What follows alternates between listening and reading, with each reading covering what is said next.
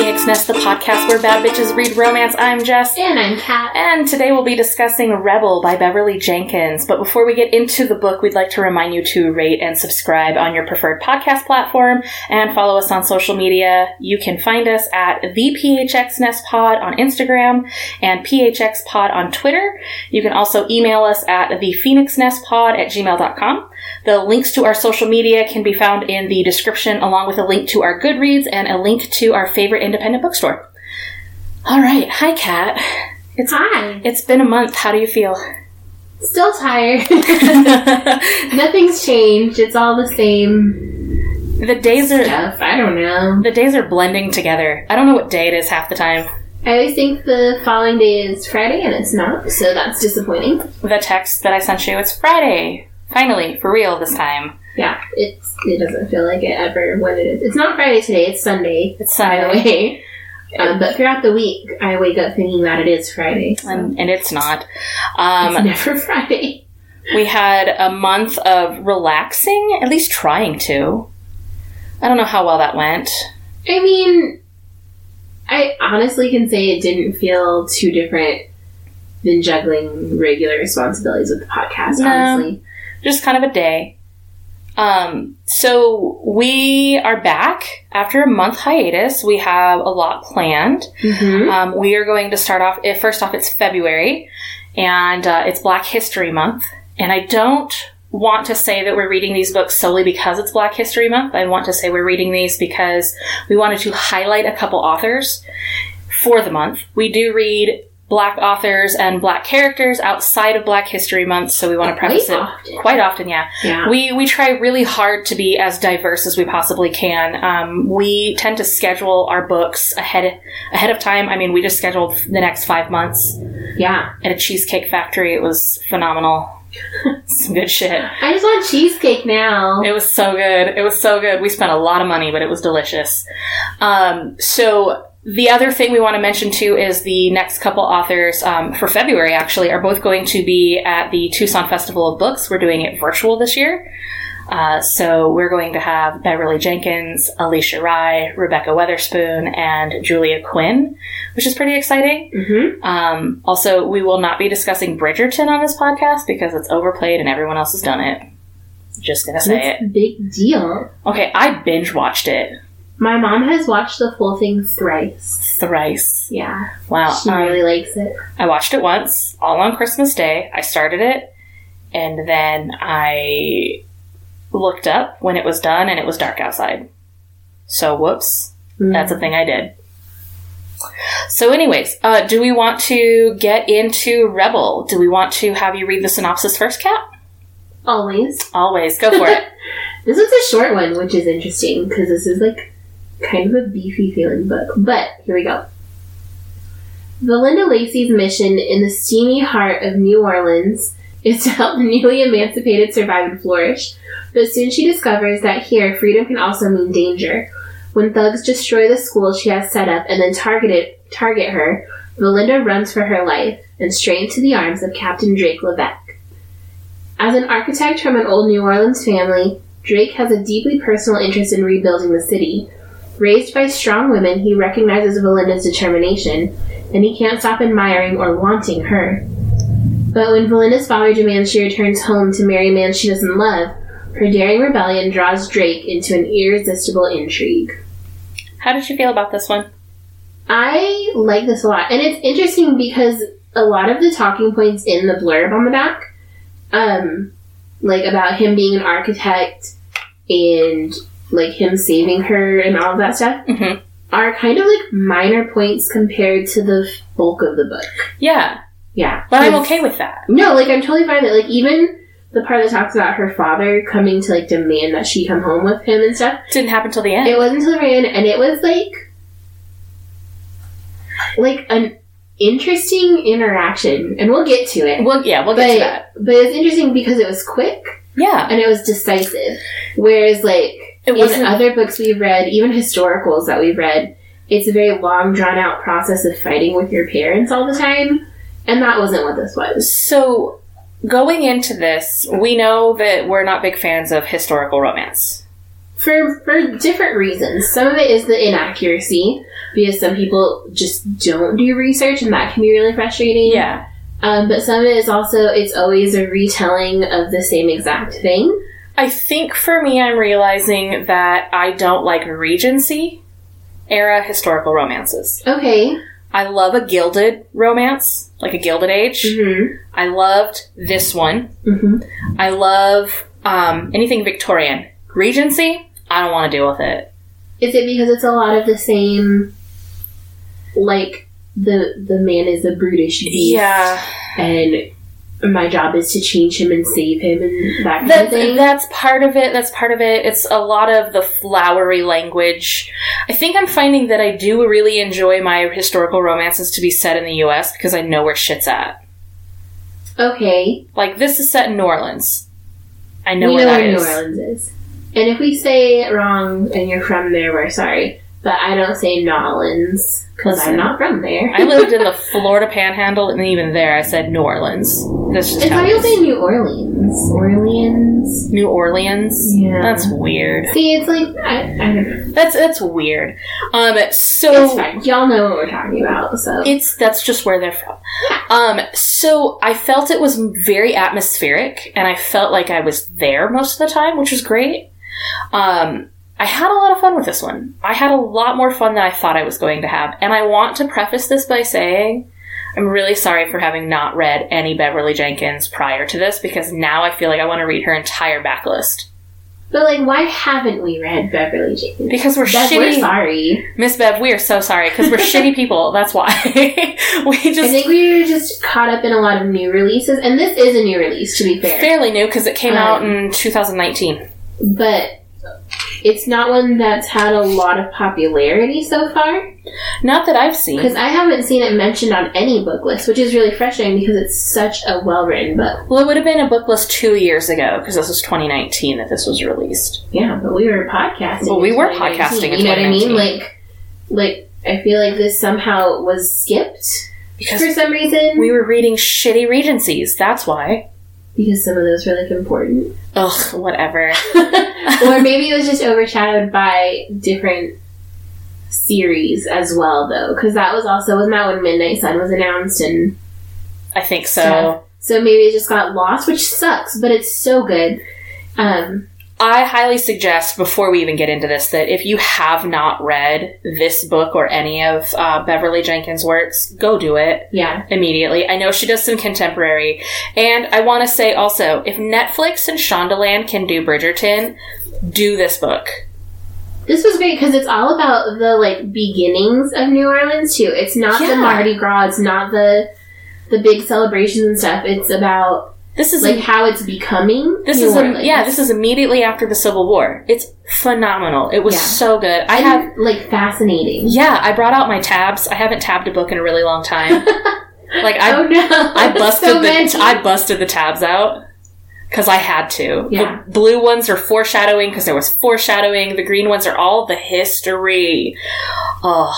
And she said her sources. I want to say that too. At the back of the book, she has a list of where she got a lot of her information for all of this. Yeah. And that's an amazing thing because it's something that contemporary authors do more often than writers from, like, even the 90s or the early 2000s. And they're super into accuracy. I mean, Alicia Rye does it, and we've commended her for that a bunch. Yeah. But then when we read some, like, older ones are like, we don't know what's happening. Like, we don't know the time. Is that real? Did that really happen? So, let's talk about the historical accuracy. Yeah. Like I said, I tabbed all of the historical accurate parts as green because I wanted to go back and look them up. Because the U.S. education system is lacking.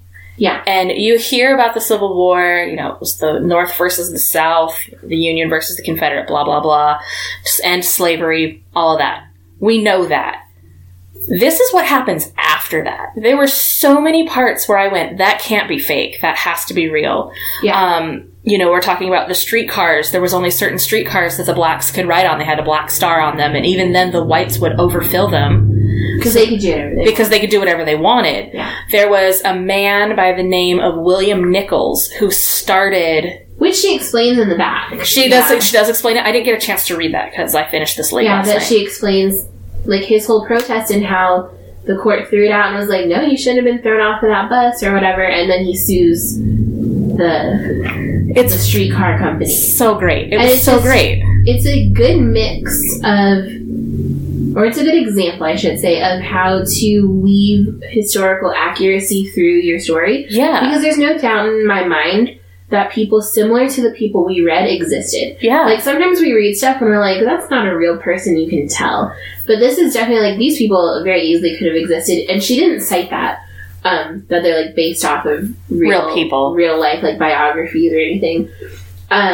But she did a really good job. It was fascinating. And she noted a lot, too, the reasons why there is so much distance and so many problems with what was going on in New Orleans, and a lot of it has to do with the downfall of the plantation, which is something you don't learn unless you take a college African American lit course. So, as a shitty white person who had a shitty U.S. education, I was unaware at the end of the Civil War, when slavery ended, I was unaware of a lot of what was going on in regards to the white plantation owners essentially forcing some of their former, slaves into signing a contract that would essentially put them in a different form of slavery. Well, yeah, and that goes through a lot of the problems that are within this book, because the problem with people who cannot read or write is that they don't know what they're signing. And that was how a lot of people were being forced back into slavery. And then you have the introduction of, like, Jim Crow laws and all of that. And it kind of, in a weird way, blends together and shows why people who are educated and people who are white in this premise are able to take over an entire group, an entire subgroup, right? Yeah. And so that's part of the problem. And then there's all these distinctions between the Creoles and the wealthy, and a lot of it is religious, and it's showing you that religious and political peoples just weren't standing up for what they should have been at the time. Yeah, and so that kind of brings us into the racial injustices that we were seeing. There are a couple instances. So one of the plantation owners kills a black man in front of his family, in front of his wife and child, and shoots him just because he wouldn't sign the paperwork. He refused to sign because he questioned it, because they were never going to be able to leave the plantation. You work 6 days a week, you can't leave. Yeah. And that's not fair. They're free now. They're allowed to go live their lives. Right. And so he's shot and fed to the gators because they didn't even want to give his family his body. And Drake goes out with a group of men to kind of confront them. And because the shooting happened in front of other black people, and there wasn't a white witness outside of this plantation owner that was going to speak, his death is just going to go. It doesn't matter. Yeah. There are a couple instances where, well, that was a black person who witnessed that crime, so it won't stand. Which is true. A lot of people of color were widely discredited because they couldn't read and write throughout history. So, the 1800s and into the 1900s. And so anytime women or people of color would take the stand, it would either be presented as, like, they don't know what they're talking about, or people wouldn't even hear them. They didn't care. There's an instance at the very beginning where Val she goes back to the barn that her schoolhouse is in and finds that looters have basically come through and just destroyed it. It's disgusting inside. She can't teach there anymore. Her books go missing. Her books are actually on fire under a tree. Her primers. Her primers. So she goes to put the flame out and is attacked. Right. There is soldiers. They're in Union blue. And you would assume that they're soldiers. You can't guarantee that they are, but you would assume they are. So she's attacked, and she knows that if they catch her and take her down, she's never going to see any justice for what was done to her. Right. And so she manages to get away, and she runs, and that's when she meets Drake and his sister-in-law. Yes. And throughout the book, the one guy follows her. Which is so creepy. It's so creepy. And it's creepy for multiple reasons. Not just because he's, like, obsessive, but because he's already been dealt with. Like, there were 3 guys. 1 was white and 2 were black. Mm-hmm. And every single one of them got beat up in some form. Oh, because Drake didn't give a shit. It was great. And, like, he just kept popping up when she would be, like, trying to get other places and, like, get in her face. And, like, oh, God, he was just gross. He gets his shit rocked at the end, though. Yeah. She hits him with a shovel, and it's amazing. Yeah. So good. So...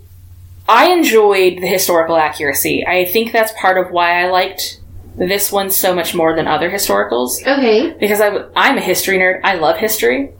And I love learning things that I didn't know about. And I can tell you, I felt like shit at the end of this when I realized I didn't know half of what happened after the Civil War. Yeah. Because, like I said, I'm shitty, I'm white. I well, just I know don't white think that's really the issue. I think the issue is that it's kind of glossed over a lot in public education and even private education, because if you wanted to learn specifics, like I said, you have to take that specific course, and not everyone gets to do that. And so when you get to read like slave diaries from people who did know how to read and write, it's weird to think that all of this is going on, and our biggest problem is, are we going to fight another war right now? Yeah. And everyone's displaced and poor and, you know, fighting for their lives and fighting supremacy. And that's really hard. I do want to say that I did tab all of the things that I want to go back and look up. Yeah. And I will be doing so. Good. Because there was a lot of it that I'm like, wait, what? Yeah. What? I didn't know about any of that. I have to look that up. Yeah. And this was before the 2 parties flipped. Political parties flipped. Yes. So it was really weird to be reading this, complaining about the Democrats, the Republicans, and I was like, and how they were proud Republicans and stuff. I was like, wait, what? And then I went, oh, this was before the party split, and I realize now this is right before they flipped and their views changed. It's very confusing when that happens, but it is again historically accurate. Yeah. So let's have a chat about. I'm gonna hide the list from you. Because I'm not even looking at the list. I'm trying to think. Mm-hmm. I literally saw the word swamp. Full of it. I saw the word swamp. Let's talk about when Val and Drake meet and how she's having a hard time with the school system because now she has nowhere to teach. Right. And she goes back to where she's staying, and the nice white lady that lives there has died. Right. And the other lady is a piece of shit. I don't like her. Well, they're sisters. Georgie and is the mean one. Madeline. Yeah, Georgie and Maddie. And Maddie's just like this old lady who knows how to cook because she had cooked before she was married to a plantation owner. And Georgie has like a stick up her butt and doesn't want a colored woman living in their house. Even though she's going to be paying them, if she can get her money from the Bureau. Yeah. So what's happened is that they've offered, when I say they, the government, which is very, very fractured and broken right now. Yes. Has offered stipends to people who would go and work in the South as teachers because suddenly they have all of these freed people. And part of helping in their own way is to educate them. And so they're like, we need to go establish schools. And a lot of them are through different religious places, like she goes through the convent. Yeah. A lot of the time, but then a lot of that ends up not working because of the pressure of people who donate to religious institutions. But that's what she's doing there. She's trying to find a place for a school and teach both adults and children how to read and write, like, basics. Yep. So that they can, like, get jobs and live better lives in the long run. And do more for themselves in the future. Yeah. So she ends up getting kicked out. Drake tells her if she ever has a problem to go to him, go to this hotel, this address that he's got. She gets kicked out, and she goes to the hotel. The hotel is run by Drake's brother. Yes. And before she gets there, she runs into a fortune teller. Yeah, and the fortune teller is just this old lady sitting under a streetlight. Just a random streetlight. Yeah. And all Val wants is a she just wants directions. Am I going in the right way? Where is this at? Right. And the lady grabs her hand and reads her palm and is basically like, you're going to lose a love, reject a love, and accept a love. And then as she's like, what? And the lady goes, just love him. And she's like, what? Okay. Great. Which I think is probably how a lot of people feel if someone who claims to be psychic tells them something. They're like, okay. Yeah, a lot of times I'm going, huh? That sounds nice. Because it is weird. It can be. It can be, especially. It can definitely be weird. Like, especially when you're just trying to find a fucking hotel so you can go to sleep. Yeah. So anyway, Val gets there. They're having a giant party. And the Levesques are having a giant party, I should say. Everyone's together.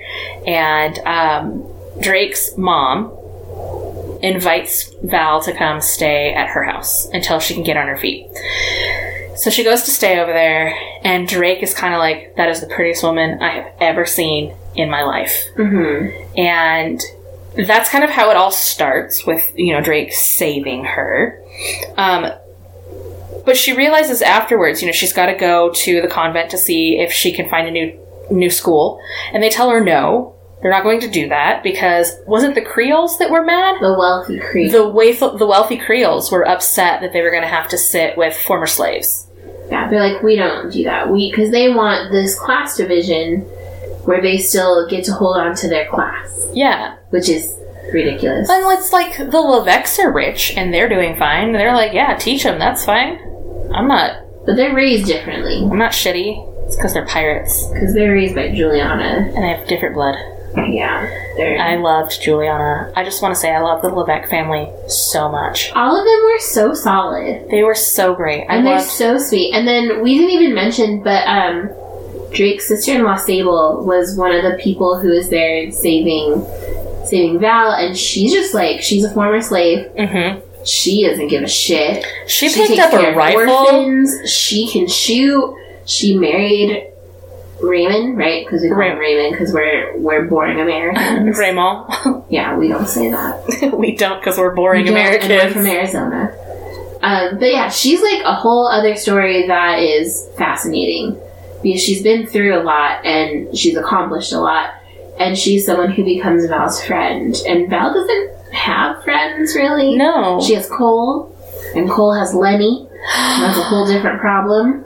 But not really a problem. It's great. But that takes us into their marriage of convenience, because when Drake meets Val says she's intended for another. And Val tells his mother that. Oh, Val tells his mother. And they're like, sorry, gotta break this to you, Drake. She's got someone. And he's like, well, if she didn't, I would court her. And they openly talk about how they have, like, mistresses and stuff, but how it's like a transaction. It's business. Yeah. I can pay for your clothing, and we can enjoy each other's company. And honestly, it's just dating. That's all it is. It just sounds like they're dating, but with no intention to marry. And they get sex. Yeah, which is like, I guess, Tinder.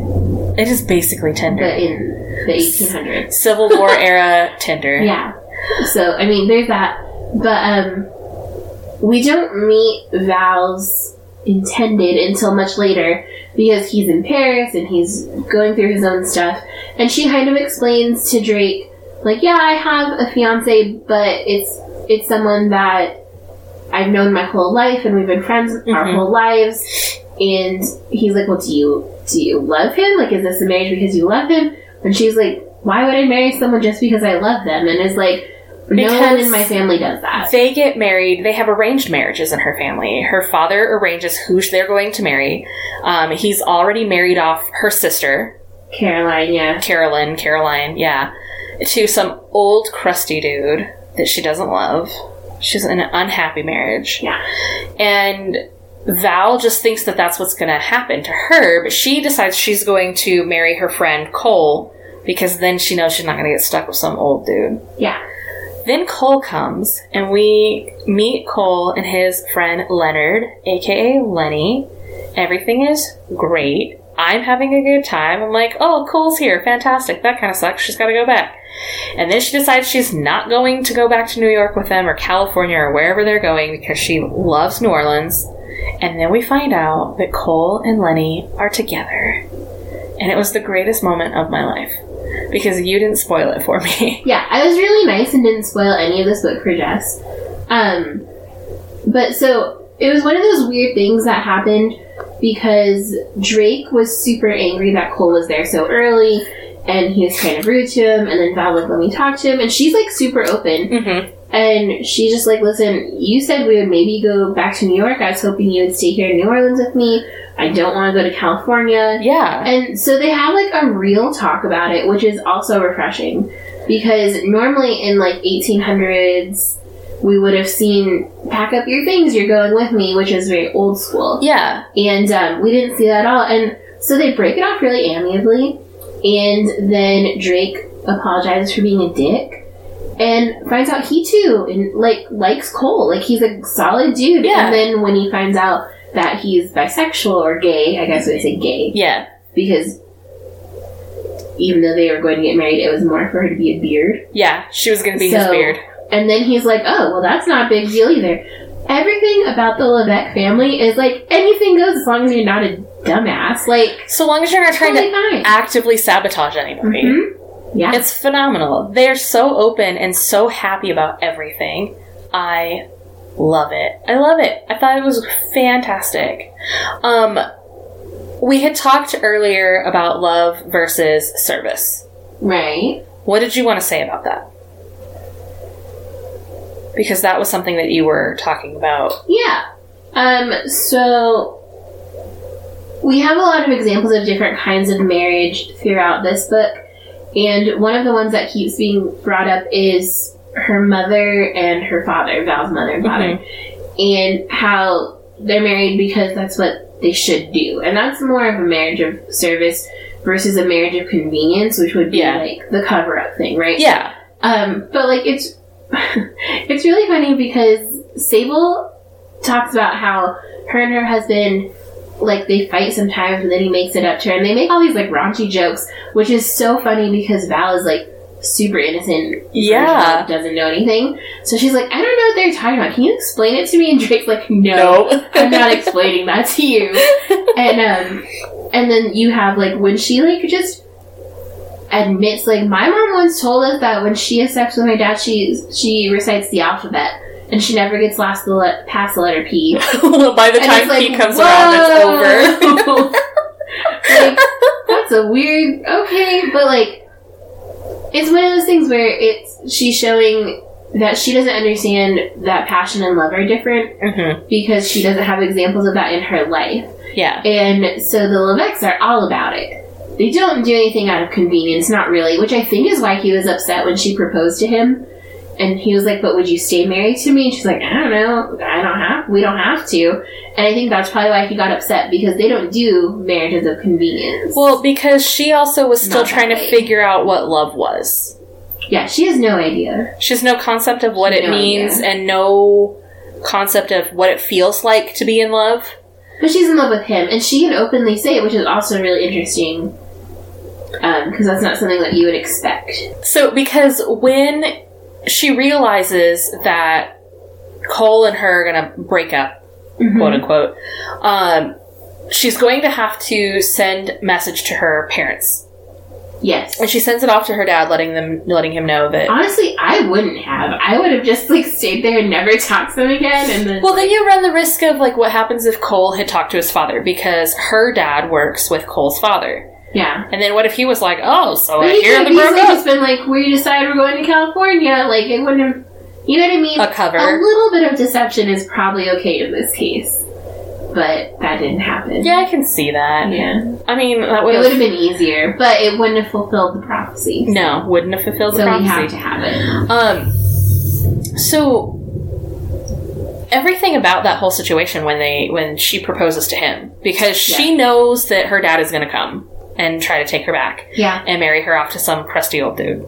Yeah. Which she's like, no thank you, I don't want that. I mean, and who would, to be honest with you? Especially because then she finds out that they're being essentially sold off to pay her dad's gambling debt. Uh-huh. Which is disturbing, considering he was technically born a slave. And his parents and the mother's parents He sold Val to that gross reverend guy for $6,000. Yeah. $600. $600. Yeah. That's and a lot of money. All mad. He was like, you said this would be an easy transaction, that you just had to collect her.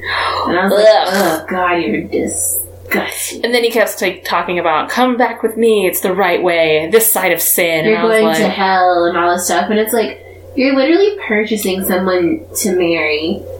Like, I don't think that goes with the I'm not a sinner ideology. It was gross. But it is a good example of, like, corrupted religious stuff. Yeah. There's a lot of. There's a lot of So, it, yeah. I mean, and I like, too, that this book hinted a little bit at voodoo.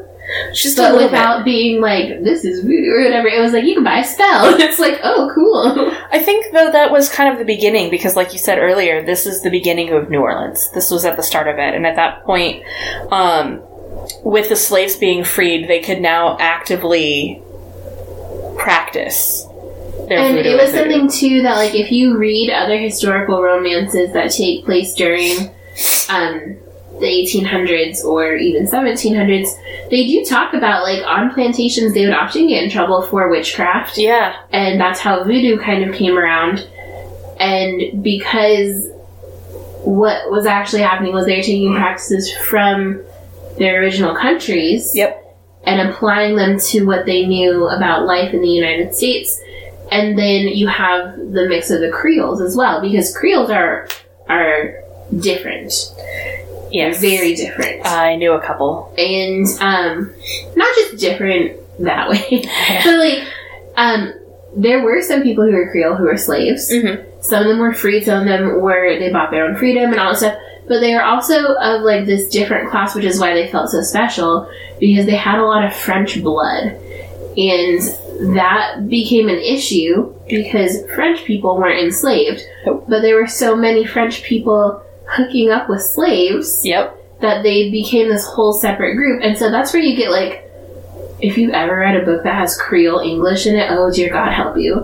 It's French and English and Southern slang. If you have ever known, if you have ever spoken with a Creole person, just nod your head. They're probably going to feed you, if I'm being very honest with you. All the Creole people that I knew back in Florida, they were like, could barely understand them. 9 times out of 10, they were inviting you to dinner. Yeah. And you always go because it's some good shit. But just one of those things where within the colored society in the 1800s, you had this separation as well. Because Creole people were technically colored people. Yeah. That's where you get the term, like, this. I hate all the terminology. Like mulattoes. Yep. Those are people of color. Yeah. But because they didn't want to identify as people of color because they weren't kept slaves, there was a whole other branch. And so then you have the voodoo stuff from people who were slaves, and then you have people who are being re-educated in Christian religions, and so you have this like huge clash. Yeah. But you also have like this growth of more voodoo. And I think part of it honestly is just the swamps. I think that has a lot to do with all the dark magic stuff. Swamps are scary. Because swamps are terrifying, and a lot of the time they're described as haunted. Yeah. Because people get lost and they die. They're fucking scary. So I think that's, like, part of the voodoo thing. Well, you have the swamps and then the creatures that live in them. I'm sorry, I'm not ever going on a swamp tour. I've seen people do it on those boats, and while it looks super fun, if I fall, I will panic, and then I'll probably just die faster. That gator will take you under. They don't care. And they work together, but they work together to tear pieces off of you. Yeah. So, like, when that old man gets taken from his house that we don't like. Yeah. What was his name? He's the one that shot the guy in the beginning. Ian Beecham? Something like that? No.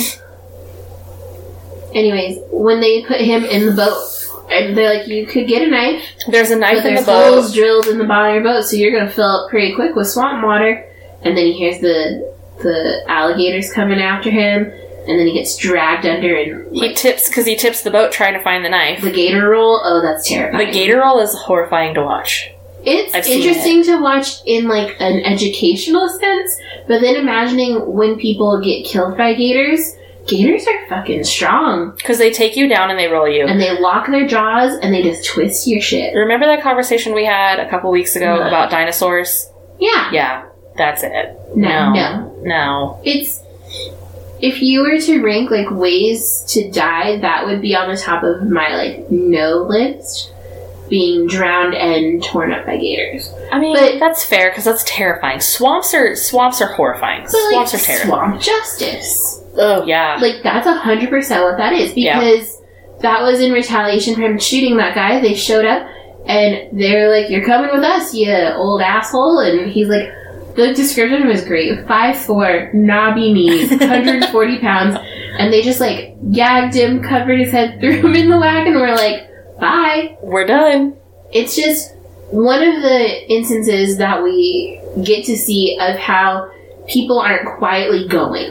And I think that's a really big misconception, because I'm teaching about the Holocaust, and I just did, like, fascism and parallels and stuff, and so this is all fresh in my head. But, like, one of the things that we're led to believe in public schools is that all of these people just didn't know better, so they did what they were told. And that's not true at all. And so when we talk about the uprising of white supremacists, by the way, some of the names in the supremacy groups in this book, I was like, ugh, I hate them. The Order of the whatever, the White Knights of the whatever. They're all awful. Flowers and, like, whatever. I'm going to be looking those up. I tabbed that to see what all of them were, because I'm like, it's interesting because that's accurate, too, because the KKK isn't actually where white supremacy stems from. No. The KKK is the largest branch of organized white supremacists in the South. And that's a very different distinction. Yep. So, like, here we have, like, Aryan Nation, which has been pretty inactive until recently. And they were a lot more active in the 90s. Yeah. When the KKK was trying to become prominent in Arizona. Ugh. Which didn't work out well for them because they did a bad job. Horrible. But, so we see that instance, but then we see the instance where Captain Drake Levesque's supervising officer has decided to be the biggest asshole and help the ragtag band of supremacists organize, and they're going to attack the Levesque house. Well, not only that, it's just but appalling. they're talking about how he has stated before to his brothers that he is going to kill this guy. He's like, I'm going to kill Merritt. He's like, how are you going to do it? Because they're like, we hate him too. Yeah. Because he's white. He's white. He doesn't care about the plight of the colored people. He closes the bureau down. He does not give a shit. He's never at his desk. He doesn't process paperwork. Yeah. He just kind of shrugs. He's like, whatever. Close at 3, I don't care. He's a white supremacist who's doing a bad job of hiding it. Yeah. So when he joins up with this group... Well, before he joins up... They have a conversation about how there's a new guy with, the new hooded guy that nobody really knows, and he stays hidden really well. And so, as retaliation for this plantation guy going missing, in the swamp, if you will, this organization comes to the Levesque home. Hugh and his guys get word. Hugh and his heroes. They're my favorite. Kat loved him a lot. He was pretty great.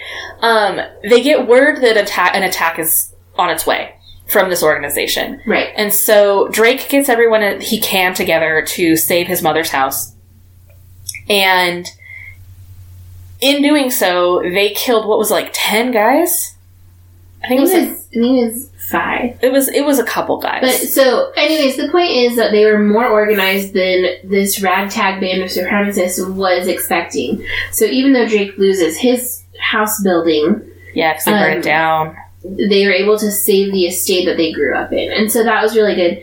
And when you bring bodies and you've had white people on your side in this time and place, you're like, guess you showed up and tried to burn down my house, and it's like, here's some dead people. And so that was, proof and evidence. It helped in the end, too, because it was considered just, and they did have the group of white men who were able to defend Levesque and his family.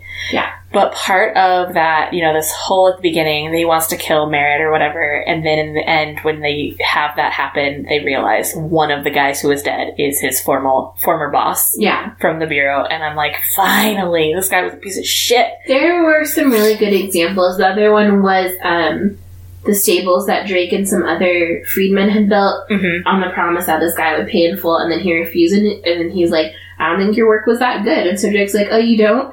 And then just destroys the stables. He crumbles everything that they had just worked hard on, and was like, I already have the money you gave me, So if you're not giving me the rest, I'm just going to destroy everything. And he does. So not only does he destroy it, he like intentionally, he talks about how he put a tool in his wagon because it would help. Because he knew it was going to happen. And he shows up, and the guy gives him the money, he counts it, he tells him he's short, and he's like, no, you told me you were going to pay us this. And he was like, your work wasn't good enough.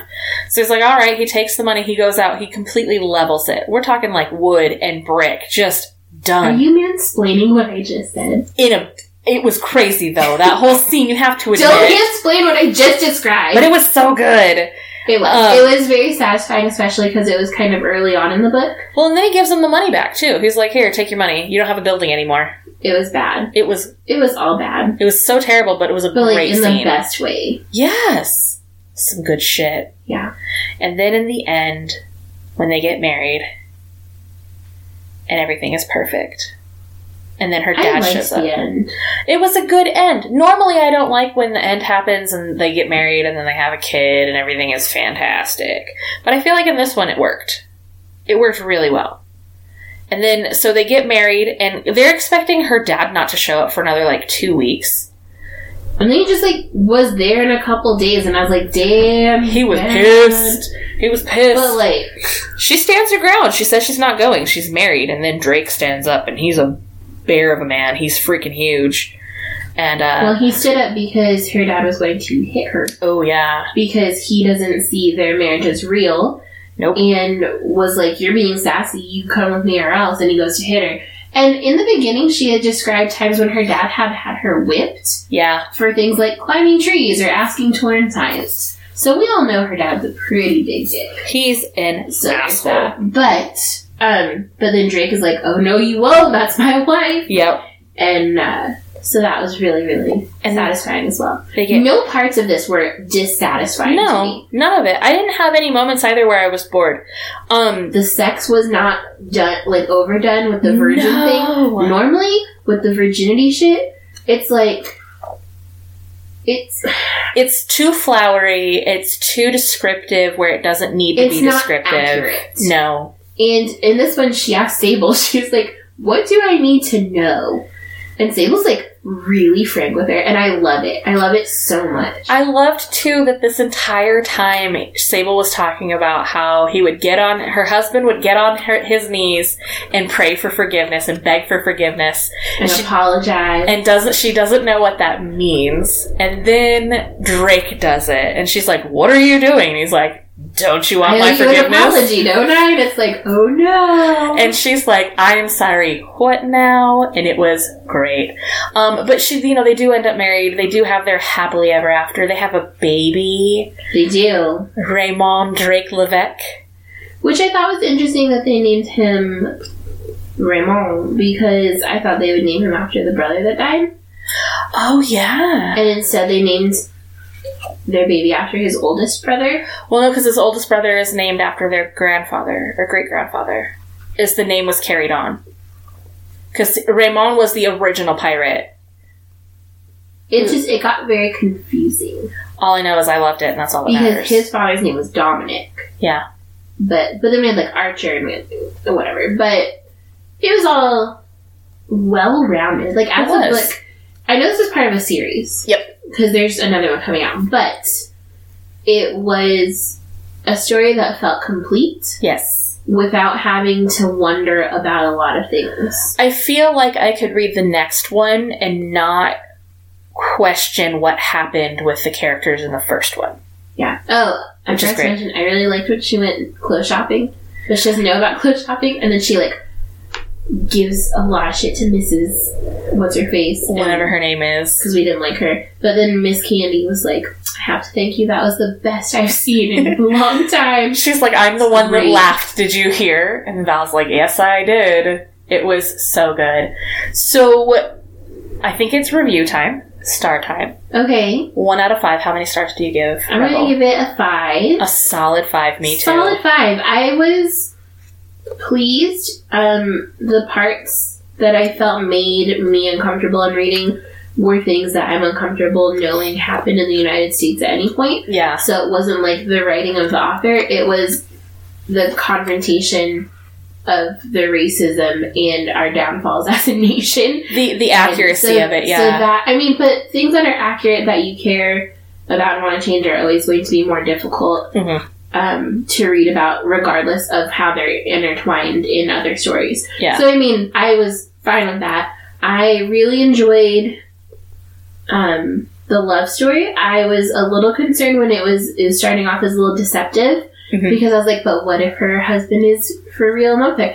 And I honestly kept expecting him to die because of the prophecy. Yeah. I thought she was going to suddenly receive word that he had passed on the voyage, or that her dad was going to show up and be like, Cole's dad heard that he died on the voyage home. Oh. So he's coming. I thought that's where this was heading. Okay. And that Drake was going to have to, like, save her or go get her. Like, you know, that kind of thing. Console her, yeah. But, like, I like this much better. This was much easier. I also gave it a 5-star. This is actually the first 5-star read I've read this year so far. It's our first one. Well, no, like, out of everything I've read so far. But those don't count. No, they don't. Not for the They're podcast. not the podcast. But in life.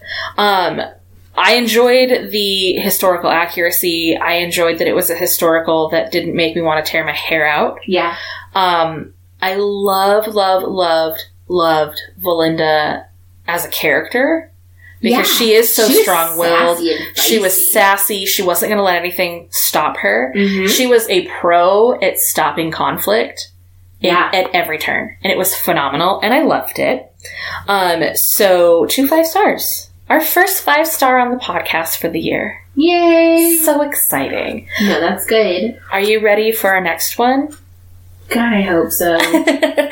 Okay, so the next book that we're going to read is If the Boot Fits by Rebecca Weatherspoon. This is a Cowboys of California. I read the first one in this series last year. Listen, Cowboys make me nervous. Cowboys make you nervous? Because it's either really well done or it's really, really hokey. This is a Cinderella retelling. Okay. Which makes sense because of the boot. But it's also a song. If the boot fits. Yeah, did you know that? Granger Smith. I had no idea. If the boot fits, yeah. Interesting. It's a good song. Okay. But, I trust you. Cowboys in tuxedos, from the look of the cover. Because this is following a character from the first book who is a celebrity. Weird. It's a whole thing. The first book was really good. I struggle with celebrity. I know you do. It's gonna be good. Trust me. Okay. I do like cowboys, though. Like, IRL. Okay. I like cowboys, so I could, if it's well written, I'm down with it. But if it's weird, I can't do it. It was good. And it's Rebecca Weatherspoon. This is our second one that we're going to read by her. Because she was supposed to be at the festival last year, and then it got canceled. Yeah. But now you'll have 2 books to talk about. Yes. Oh my goodness. So if you're interested and want to watch, it is going to be a virtual event. You're going to have to do your hair and makeup. I know. And that makes me, I'm sorry, that not like it sounds mean, but it's just because we haven't done like hair and makeup for anything. Like, I wear makeup to work and I'll like do my hair sometimes, but we haven't had to go anywhere in months. I am growing out a really short haircut. My hair looks horrifying. I'm not excited about that part. I'm terrified the cat's going to vomit while I'm on camera. It's going to be a time.